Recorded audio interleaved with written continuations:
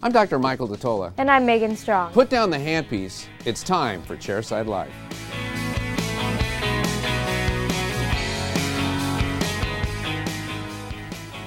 Welcome to Chairside Live. Megan, how are you? Great, how are you? I'm doing good, thank you. Today we've got an interesting case of the week for you. It's a Bruxer crown on a lower second molar that a doctor sent in to us.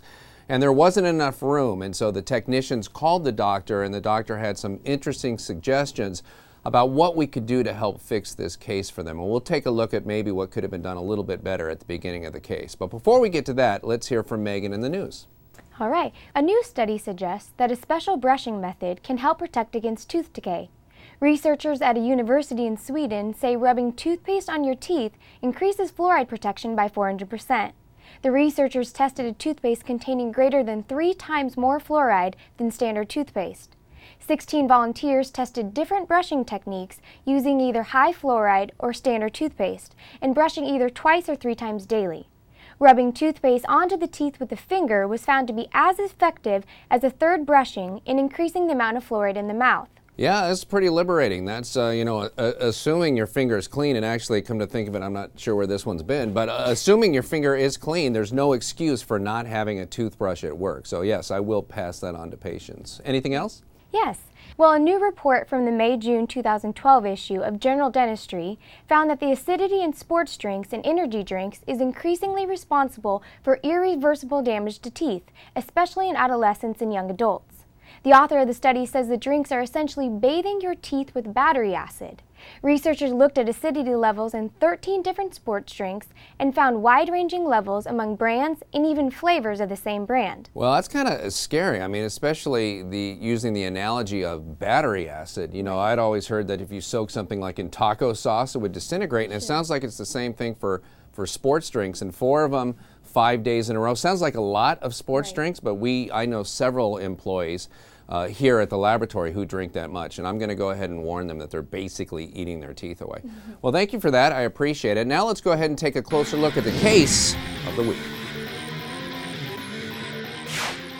Today's case is a Bruxer crown that the doctor requested on tooth number 18.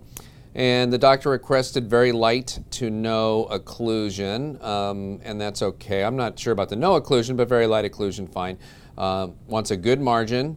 I'm not sure what that means. Is that as opposed to a great margin or as opposed to a bad one? And then a marginal ridge even with the adjacent teeth, proximal contact slightly higher and tighter. And I do like the fact that we're being asked for a Vita 3D Master shade, and that's fantastic because I'm a big fan of the Vita 3D Master shade. So let's go ahead and take a look at what the doctor sent us. We have the impression here. And as we look around, it's certainly I've shown enough impressions, hopefully, where you start to get an idea in mind of what it's supposed to look like as we look as an impression. And I love to see impression material beyond the margin so that I can look and see the end of the margin and then see that nice fin of material beyond the margin, a very definite bit of material in the sulcus that's really an impression of the root surface.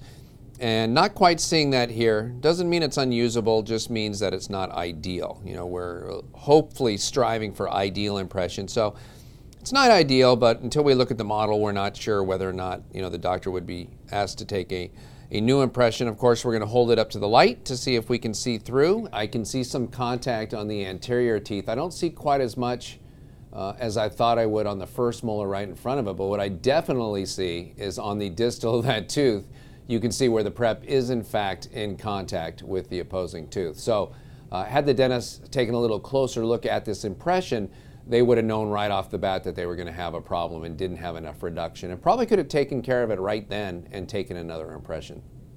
So here's the model that's been poured up. We based out a little area here where there was a much bigger divot in the impression.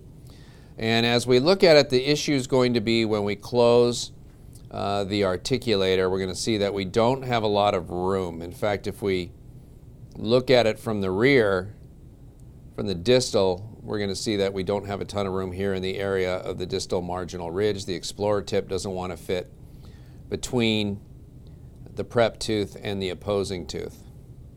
So this resulted in a phone call to the dentist. As I flip this over, you can see the types of stickers that we put on the articulators when we call the doctors back and we're given instructions from the doctor. And the doctor actually said on this one to adjust the prep with a reduction coping, and mark that in red, and then also adjust the opposing to make enough room for this restoration since we don't have enough room, and mark that in black.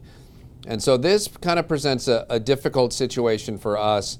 It's a little tough because of reduction coping's not necessarily always working, and so this is difficult for us because now we're going to have to try to do two things here. We're going to have to adjust the preparation on this distal marginal ridge and then adjust the opposing at the same time. And so that's a lot of grinding for the doctor to try to make sure that a crown's going to fit. And the reduction coping that we make here, part of this reduction is not just on the occlusal surface, but on this distal wall where we're running out of space. And this is going to lead to a difficulty making a good reduction coping that can be used by the doctor. And if it doesn't get used, then we're going to have an issue with the crown not seating all the way, and then we've kind of wasted everybody's time, including the patient. So on a case like this, how would I have dealt with this, where we know on a lot of these lower second molars that we don't have a lot of room to work with here.